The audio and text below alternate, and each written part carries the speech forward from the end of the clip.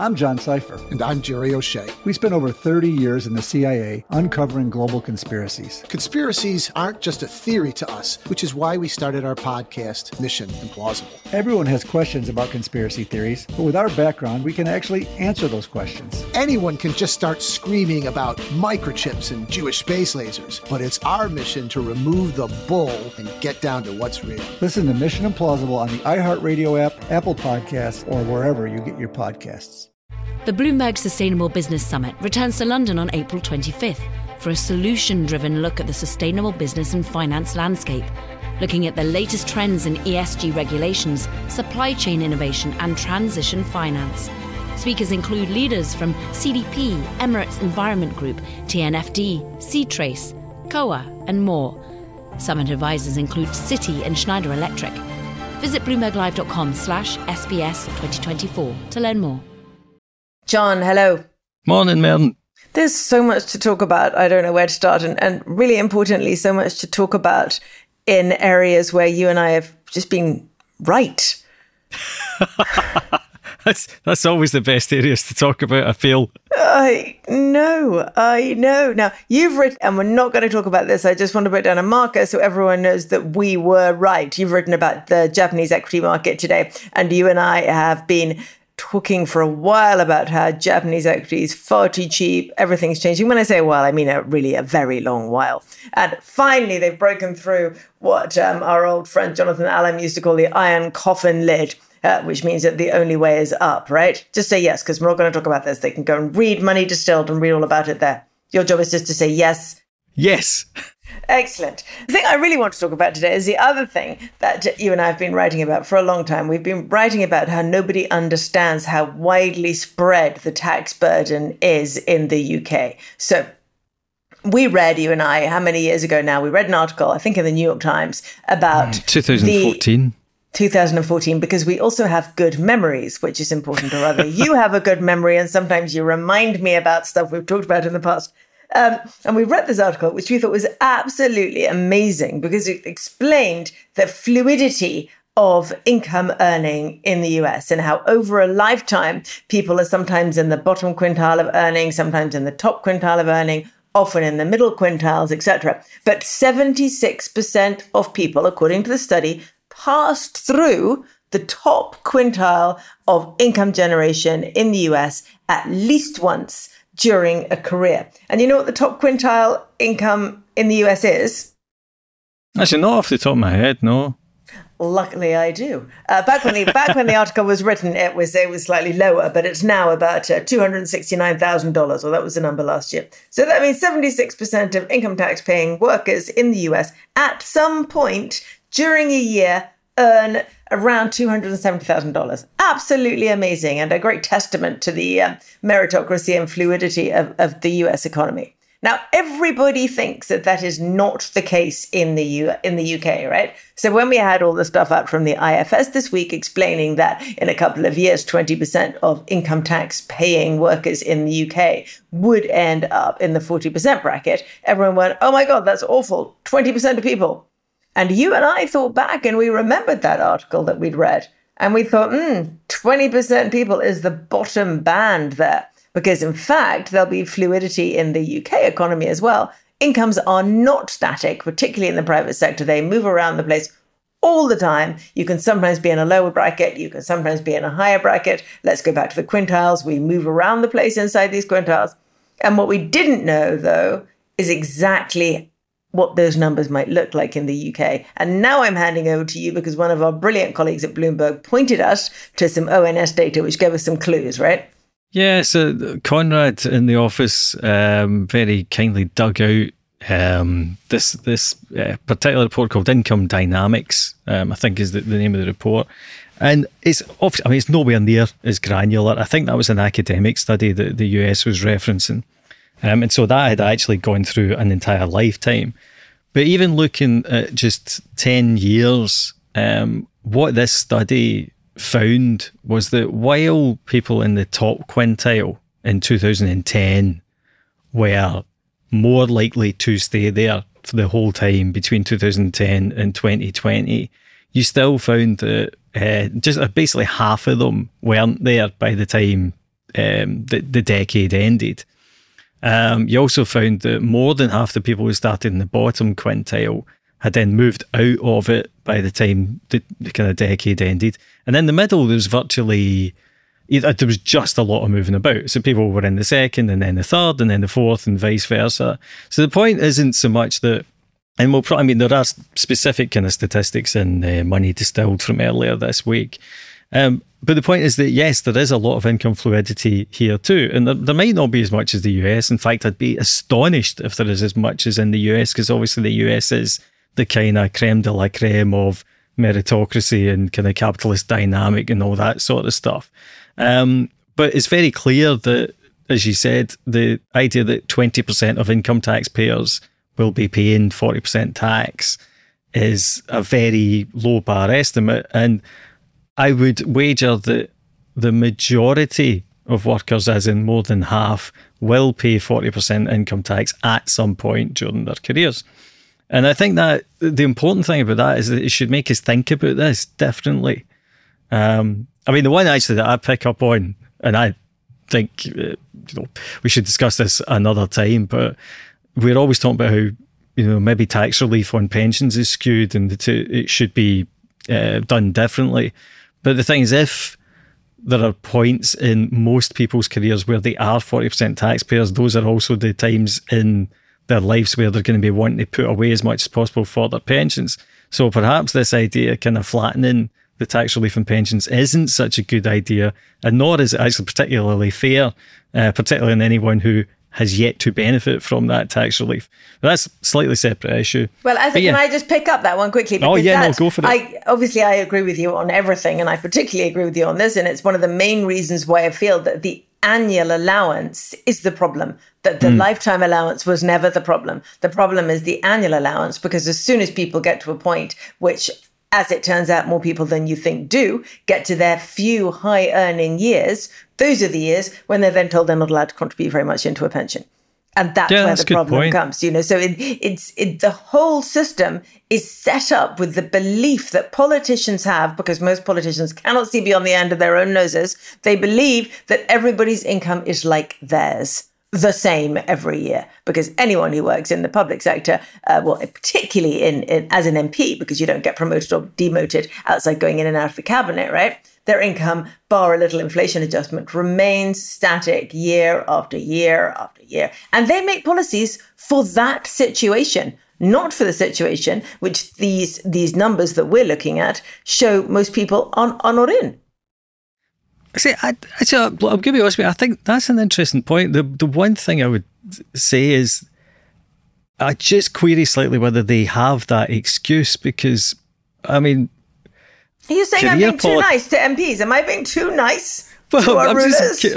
Career politicians may have a sort of static kind of income, but every 4 years they run the risk of getting thrown out on their backsides, and then they don't have anything. And then also there's all the ones who, quite rightly in my view, kind of make money on the side. So in a funny kind of way, I think they should be more used to ups and downs in their annual income than. So I'm not sure that they have the excuse that I could see if they were normal public sector workers, because there's like pay grades and bands and all that sort of stuff. And it generally is a kind of matter of, as long as you stay in work, you go up the way. But with politicians, they have a much more volatile career path if they're at all ambitious. So it just strikes me that actually I'm not sure they have that excuse. Okay, they're just making crap policy then. Anyway, moving on. That was an aside. Where were you actually going with this conversation? I have totally forgotten already. But no, I think it's this thing of, well, actually, the other interesting thing about this politically is that I do think that people will start to notice, because it's been popular to talk about taxing, the rich, and then throwing income at a certain level in as being the rich.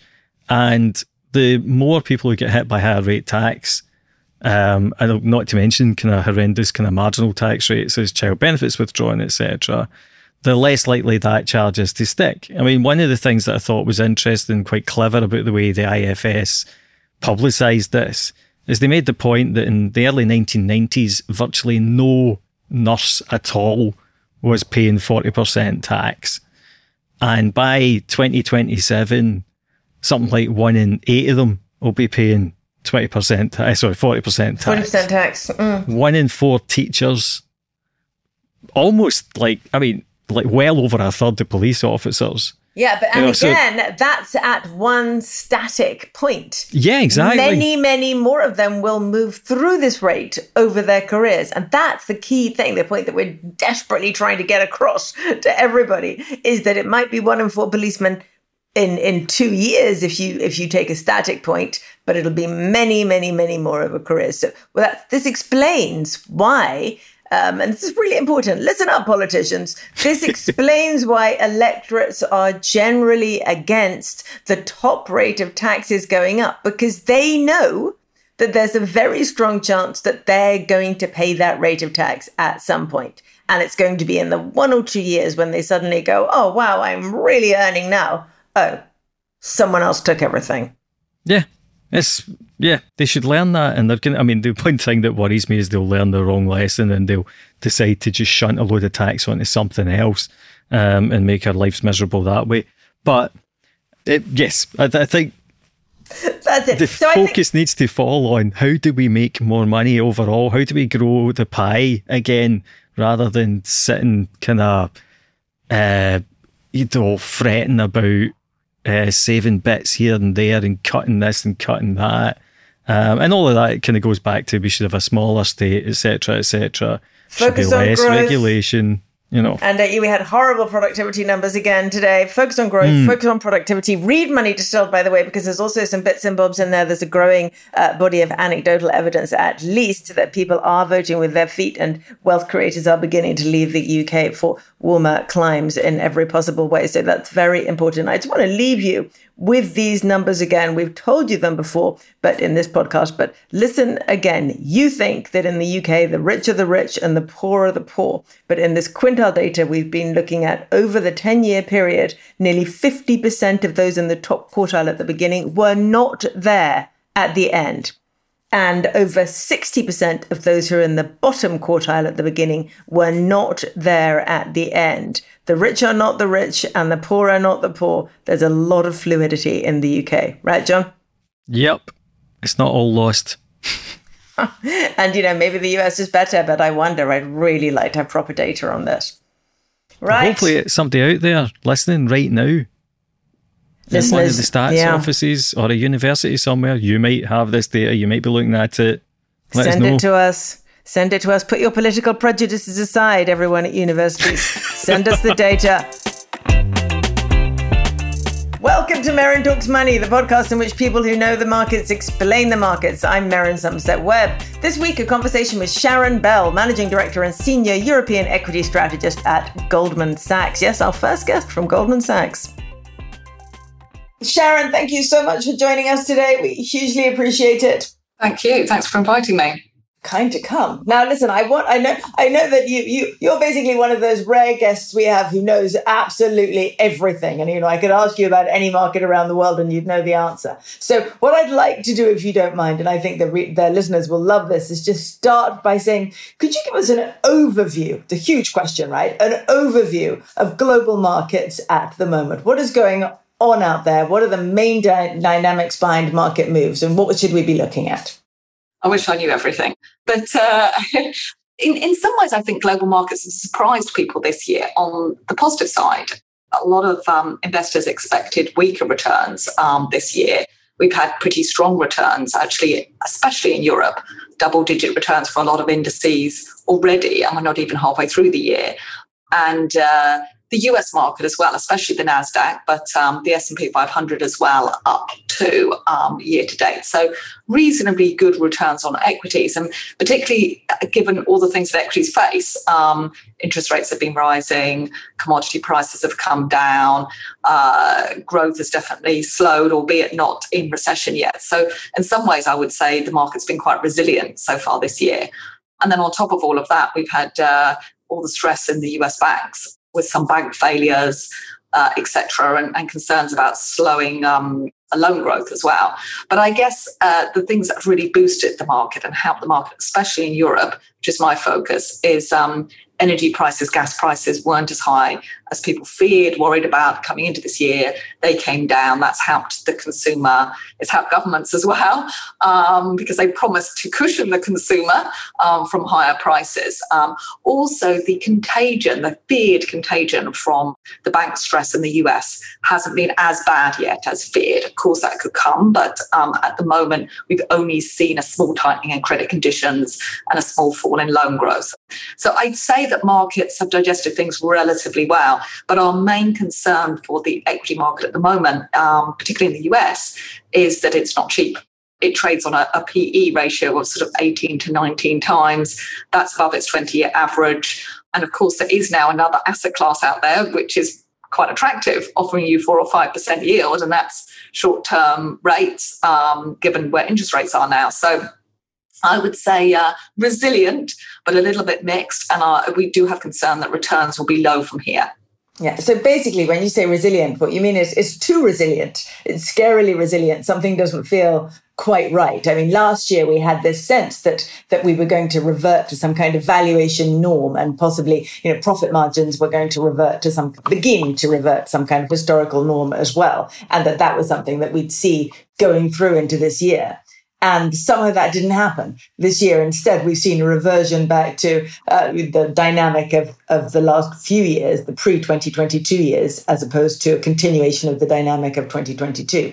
Very unexpected. Yes, I'd say that's probably fair in a number of senses. One, in the sense that rate expectations have started to come down. So that 2022 was very characterized by high inflation constantly surprising on the upside. Economists had to let go of this idea that it was transient. It turned out that inflation was very sticky last year, and interest rates had to go up and were constantly rising above people's expectations. So far this year, I think a big boost to equities in many ways has been the expectation that interest rates will be peaking. We, in fact, do think that interest rates have peaked now in the US at the short end. Where we differ, I think, from the consensus is that we don't expect them to come down very rapidly. So we think rates will plateau for a period of time. But yes, you're right. It's been very resilient, maybe overly resilient, not reflecting some of the risks out there, which is that the remainder of this year, you're likely to see very slow growth. There's a risk of recession. It's not in our forecast, but there's certainly a risk of that. And there's also not much risk premium priced into equities, I guess you would say, because the yield you can get on other assets is quite attractive relative to equity. Okay, so let's just stick briefly with the interest rate inflation dynamic. So you're expecting that rates have pretty much plateaued, well, peaked, should we say, but are going to stay at this kind of level for a longer period than some others might think. Does that also suggest that you expect inflation to remain reasonably high in the short to medium term? We do expect inflation to come down. Inflation has already come down from its peaks in most places. It's remained quite sticky and high in the UK.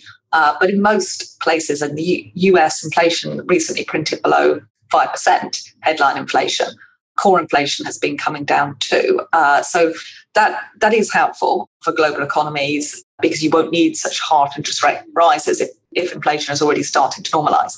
The fact that energy prices and commodity prices have come down from their peaks as well is also helpful in bringing down inflation. But there are some elements of inflation that are likely to be sticky. The service sector still looks very strong, and that's services consumption is a big part of economies in pretty much all Western economies. Also, wage growth, although it's come down off its peaks in the US, is still very high. And in Europe, there's often 2-year wage deals. So it took a while for wages to pick up in Europe. Remember, sort of a year ago or so, people were constantly asking why aren't German wages picking up more? But I think that's largely because of the 2-year deals. You're starting to see those come through now. Also, labour markets are very tight still. We keep hearing about this in pretty much every country. Labour markets are tight. And again, that's going to mean higher wages. Higher wages feeds into core inflation. So for those reasons, we think inflation will come down, but it's not going to come down rapidly in the way that it would have done before because of this tight labour market. It's interesting. I mean, wages, fast rising wages seem to be the major worry. I mean, in some sense, of course, it's not a worry. It's wonderful if people can keep their real incomes constant, right? Or even if real wages can go up a little, possibly even significantly. That's a good thing in general. But of course, it's very bad for inflation.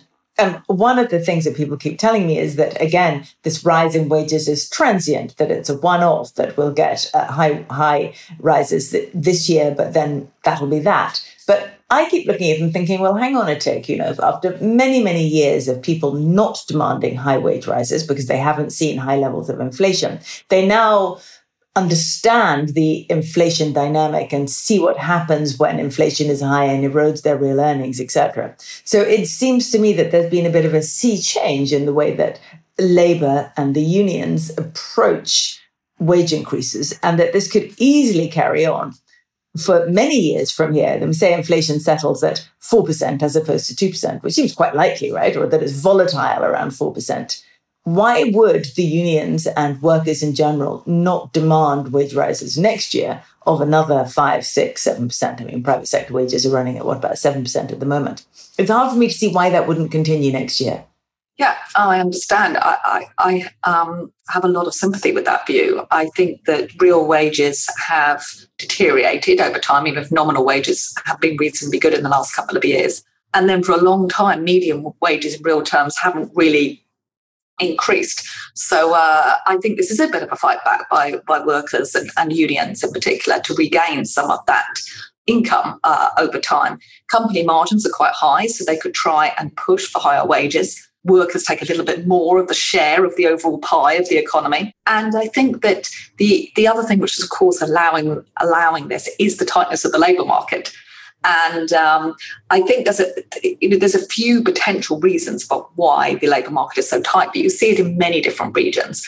And I do think there's an element of different things going on here. One of them is just that it's cyclically quite tight. But also I wonder if it's structurally a bit more tight now, given declining working age populations. Not necessarily declining overall populations, but declining working age population. In Europe, we're seeing population declines of 0.5% to 1% per year in terms of working age population. That's quite large, accumulates very, very quickly. So that declining working age population means those workers now have potentially more power. And then another trend is that in the last couple of decades, companies either moved their workforce to the emerging world, to China in particular, where wages were cheaper. Wages have gone up in those places now, so it's a slightly less obvious move.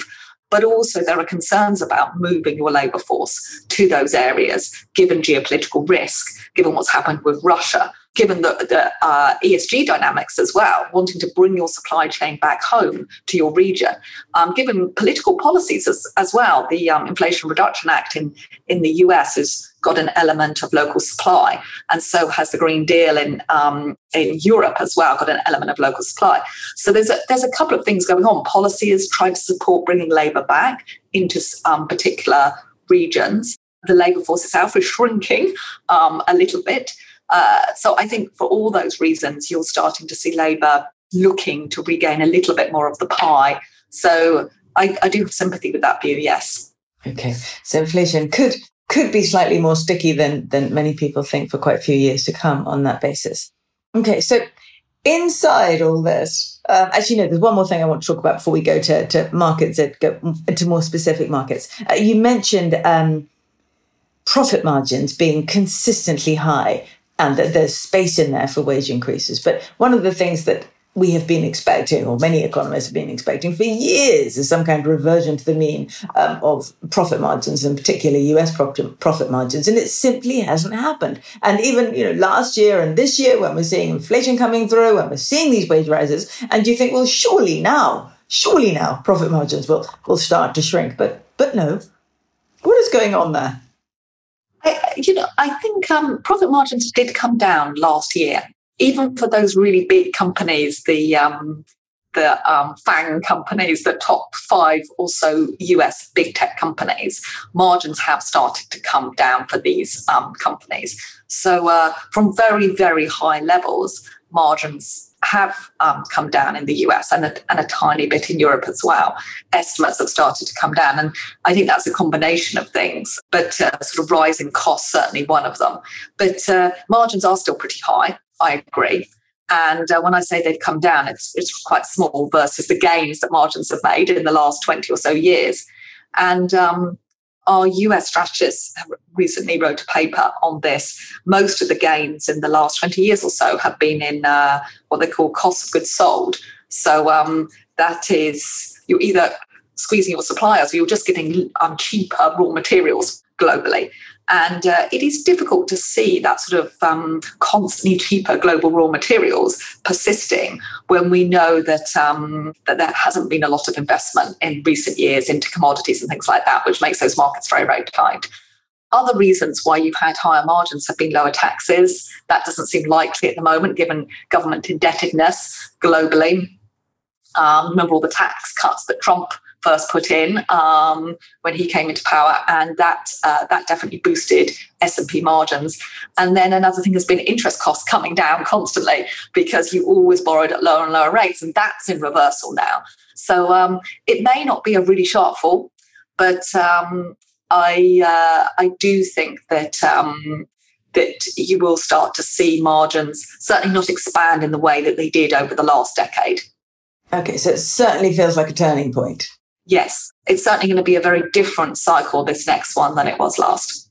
Okay, that doesn't sound great for equity markets. No, and again, comes back to this point of equities levitating a little bit this year at quite high levels. I described it as resilient in the face of slowing economic growth, a sort of pattern of potential for margins which isn't so strong this next cycle, and another competing asset class, which is cash or bonds, which now offer you a better yield.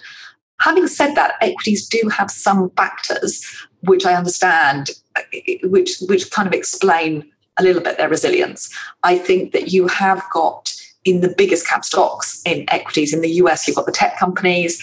They're seen as the developers, the gainers from artificial intelligence, which is a big new technology wave, obviously that's going to influence economies and markets over this next decade. So that's going to be crucial for those stocks, and they're a big part of the market cap.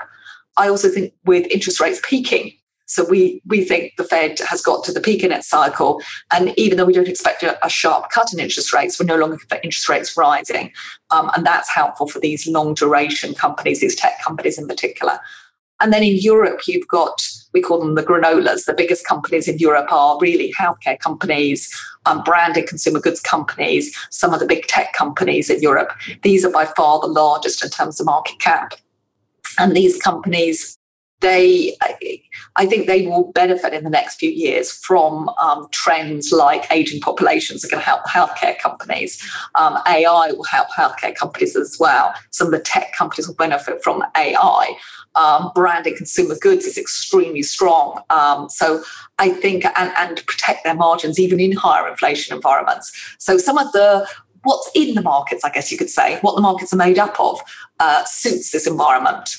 Okay, interesting. Let's go back to commodities, because you mentioned when we were talking about inflation that it seems unlikely that we'll continue to see what we saw until a few years ago, constantly falling commodity prices, etc. So the cost of input for companies falling. And you mentioned those markets are much tighter now. Is that an area where the ordinary retail investor should be invested, do you think? So into commodities directly or into... No, not directly. I don't think that's a good idea, but in commodity-related equities. Yeah, if you invest in commodities directly, you've got the danger that suddenly you might suddenly find it in your house. Yeah, barrels of oil turning up in your garden, which may not be so good. I probably wouldn't recommend direct investment in commodities, but I do think that it is one of the scarce resources going forward, and therefore some exposure to commodities is a good idea. And you can get that by the equity market because, of course, there are companies which are commodity producers in the equity market, so energy stocks or the mining companies, for example. And the UK is a brilliant place for that because we've got our great big miners, Rio Tinto, BHP, etc., which pay you a fabulous yield while you sit around waiting for commodity prices to go up. Yeah, so those companies are doing two things with their cash at the moment. They are paying you dividends, and they're buying back shares. But they're not really doing one thing with their cash, which is investing it in new commodity supply. Investors aren't really paying for that at the moment. They're not keen on them doing so. And now that's partly for ESG reasons, partly for environmental reasons. You want to see more of the cash steered towards the companies that are investing in renewable projects. Certainly true that big oil and big energy is as well investing in some lower carbon projects. So some incrementally going into that, but there isn't a lot going into traditional energy production or into other commodities like industrial metal investment. So because of that, and these are quite long lead times, so because of that, these markets are quite tight, probably going to mean higher prices this next cycle than the last one. Yeah, but it's a tricky one, isn't it, though? Because if you want an environmentally friendly energy transition, you have to dig up an awful lot of metals to get there. You need those industrial metals, you need all those minerals, you need the rare earth metals, et cetera, et cetera. And it might be nasty to dig copper up, but you can't have an energy transition without digging up an awful lot of copper. Yeah, absolutely. Copper is needed for electrification, which Europe is largely going for electrification as a way of reducing pollution. And that's going to require lots of cables, lots of copper, lots of investment. That requires equipment, machinery, metals, etc. So we will still need a lot in this next decade for that transition. So there are some hideous conflicts there in the world of ESG, aren't there? There always are. But you need to be really dirty to get clean. Yeah, maybe that's the case. I don't know. I give that to you as a title for a note one day. Thank you for that. Now, the other thing, we talked a little bit about the UK because we talked about BHP and Rio Tinto, etc., and the yields available. And one of the things that we talk about a lot on this podcast, because it's incredibly irritating, is the state of the UK market. And you recently put out a note called UK in Pursuit of the American Dream about the UK companies all desperate to shift their listing to the US so that they can get much higher valuations. And of course, their CEOs can be considerably better paid, because that's one of the big parts of moving to the US, is that not just do your shareholders get more money because you hope your rating goes up, but of course your management can get paid as much as they like without being constantly nagged by shareholders as they are here. And so this is true. This is happening. Is there a way out for the UK? So I think that when you say it's true, it's happening. It is happening for a few companies. But I always think that if you're going to move your listing, you do have to have a reason for moving your listing. So you need to be a company with a large American footprint, for example. And there are, to be fair, lots of UK companies in that position. So that maybe narrows your list of companies, but it's not really narrow. There are lots of companies in that position.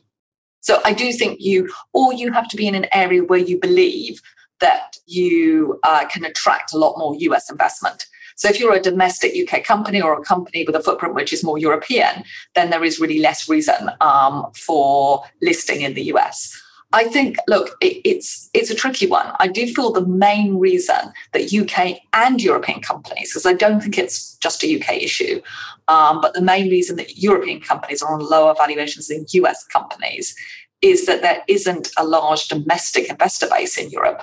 If you look at the US stock market, around 80 to 90% of it is owned domestically by the big pension funds, endowment funds, but also by individuals themselves. All the meme stocks and things like that, they're generally US companies that people have wanted to hold directly.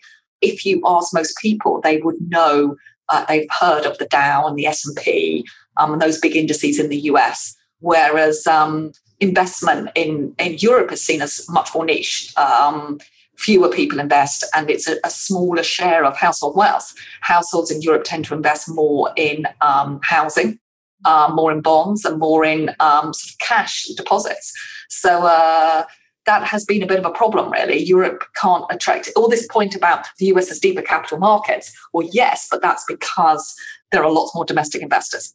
And the UK in particular, I think, has an issue. It didn't used to. In the 1990s, we never talked about this.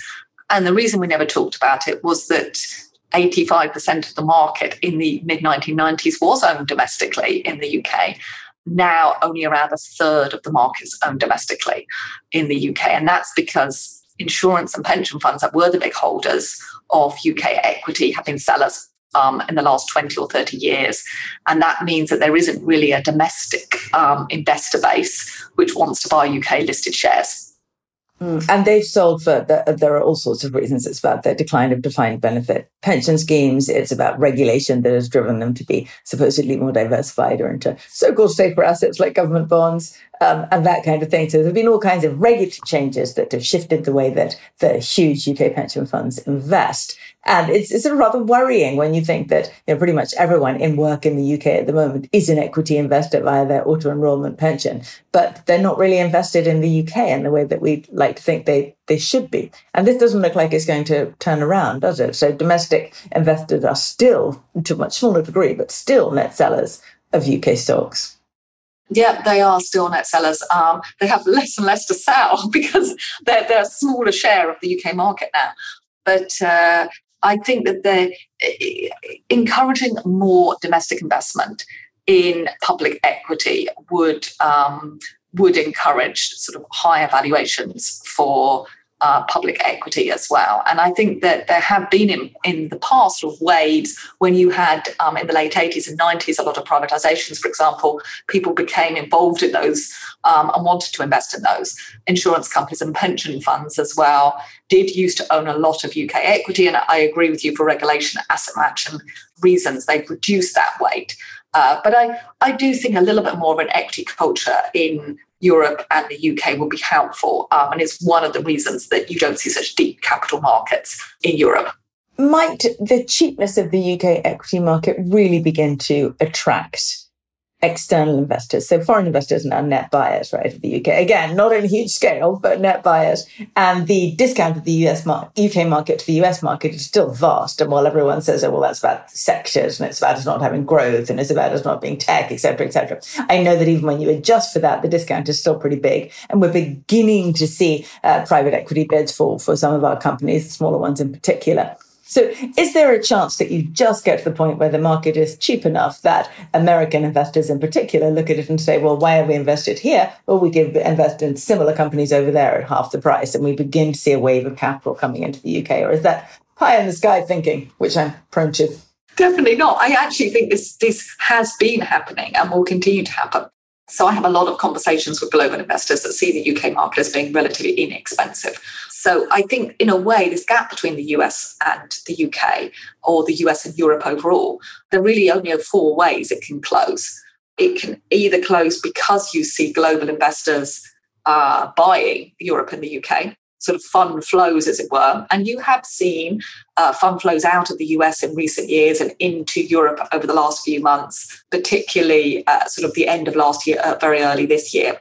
So we have seen some of that fund flow move. Another way that it can close, as you mentioned, is acquisitions. So companies buying companies, or private equity companies buying public listed equity, which perhaps looks quite inexpensive.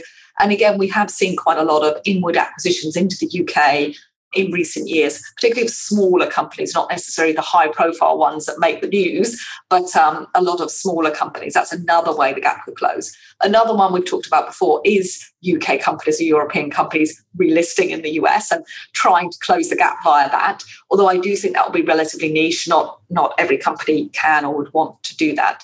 And then the final way the gap could close is just that UK companies say, we're too cheap. We've got cash on our balance sheet. We will use that to buy our own equity. And you've seen buybacks rise considerably in the UK, particularly amongst financials, oil companies, mining companies, etc., which are on very low valuations. So buying back your own shares has been another route to trying to close this gap. As recommended by Warren Buffett in his latest letter, right? Yeah, I mean, look, it's also going to help in terms of improving your earnings per share. If you've got fewer shares, the same number of earnings, same amount of earnings, then you'll see a better earnings per share growth over time. And the US market's been fantastic at achieving that in recent years. And I think increasingly, particularly if you're in a more cyclical business, like a commodity business, for example, or financials, you don't necessarily want to commit to dividends every year. But when you have additional cash, buying back shares, if your share price is cheap, makes a lot of sense. Although there was a slight worry that a lot of those buybacks are related to chief executive bonuses. Yeah, I guess it's one way of boosting the share price and creating shareholder return. A lot of people would like to see more money invested in growth. And I do think that's one area the UK and the whole of Europe is not keeping pace with the US, to be fair. And I do wonder, I don't think this is necessarily the incentives placed on top management. I'm not quite sure of the reasons for it. But if you think about the US, there's a lot of incentive to on top management to boost share prices by any short-term means, they often have remuneration related to return on equity or shareholder returns, which is quite short-term. So if anything, US companies should be quite short-termist, but they tend not to be so much. They invest a higher share of their cash flow from operations in what we would call growth capex, which is either capital expenditure over and above depreciation or R&D. So US companies, they spend about a third of their cash flow from operations on that gross investment, whereas European companies, it's around a fifth. So even in a place like the US, where there's a lot of focus on the top management's remuneration being related to share prices, etc., even there they've got quite a lot more foresight and they are looking and investing for growth. Okay, maybe we should stay invested in the US. Now, Sharon, with all these things that we've talked about, where do you think the most interesting parts of the market are for retail investors at the moment? So, Japan has had a fabulous run so far this year. I know it's not quite your area, but maybe that's interesting. I know you've written recently about the luxury goods companies being very interesting. We've talked about commodities. We've talked about the UK and Europe relative to the US. But if you had to pick out a couple of areas that were particularly interesting to you and therefore should be interesting to ordinary investors right now, what do you think they would be? Yeah, so I think for ordinary investors, there's a combination of lots of different assets you can invest in right now. Even cash and bonds provide you with some reasonable return, whereas if you dial back the clock 3-4 years ago, you were getting certainly negative real returns in those, if not zero nominal returns. So you didn't have a lot of opportunity. So I think there's an opportunity for diversification, which is always important for retail investors, for all of us. We want to diversify. We don't want to put everything into one basket and take on too much risk. But if I'm looking within UK equity, which I don't think is particularly expensive at the moment, I mentioned right at the outset that US equity looks quite expensive on 18 or 19 times PE. The UK market is on 10 or 11. And some of the cheapest areas are financials and commodities. So as a kind of longer term view on these areas being undersupplied, particularly commodities, and being relatively inexpensive, and the companies having options like buying back their own shares or paying additional dividends, that looks like a reasonable area. But having said that, I would have a bit of a barbell strategy. We're going for some of this cheaper stuff that looks potentially undersupplied, but also some of the newer growth areas look interesting. Anything that looks like it would likely gain from productivity improvements from AI, for example, bits of healthcare, luxury goods, tech, all look reasonable as well for the medium term for investors. You won't get paid so much in the way of dividends from those or buybacks, but you probably will have nicer longer term growth. Yeah. Okay. That's interesting. Now, final question.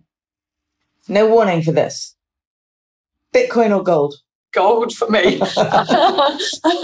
No shadow of a doubt there. I think Bitcoin is highly volatile asset, very difficult to pin down in any way to sort of economic fundamentals. In comparison, gold, I think, provides you a nice little hedge against two risks that are out there.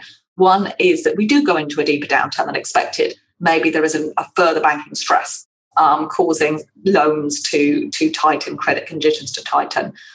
Gold is attractive in that sense. The other risk that's out there, and we talked about a lack of supply of commodities. We talked about maybe higher inflation because of that lack of commodity supply, but also higher wage growth. Higher inflation means you really want to own real assets, and gold, in a sense, is a real asset as well. So I prefer gold on that basis. Okay, brilliant. Do you know, I don't think I've had anybody yet who's chosen Bitcoin. Spread my net wider. There's got to be someone out there who chooses Bitcoin over gold. Yeah. Sharon, thank you so much for joining us today. That was great fun. I hope we can talk again soon. Thank you. Thanks for inviting me.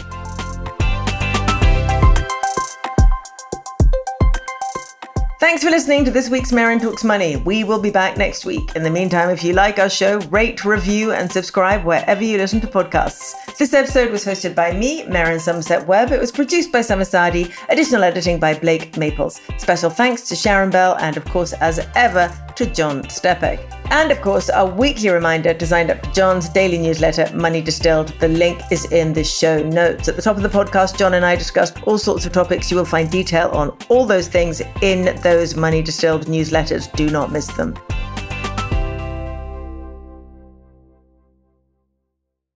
I'm John Cipher. And I'm Jerry O'Shea. We spent over 30 years in the CIA uncovering global conspiracies. Conspiracies aren't just a theory to us, which is why we started our podcast, Mission Implausible. Everyone has questions about conspiracy theories, but with our background, we can actually answer those questions. Anyone can just start screaming about microchips and Jewish space lasers, but it's our mission to remove the bull and get down to what's real. Listen to Mission Implausible on the iHeartRadio app, Apple Podcasts, or wherever you get your podcasts.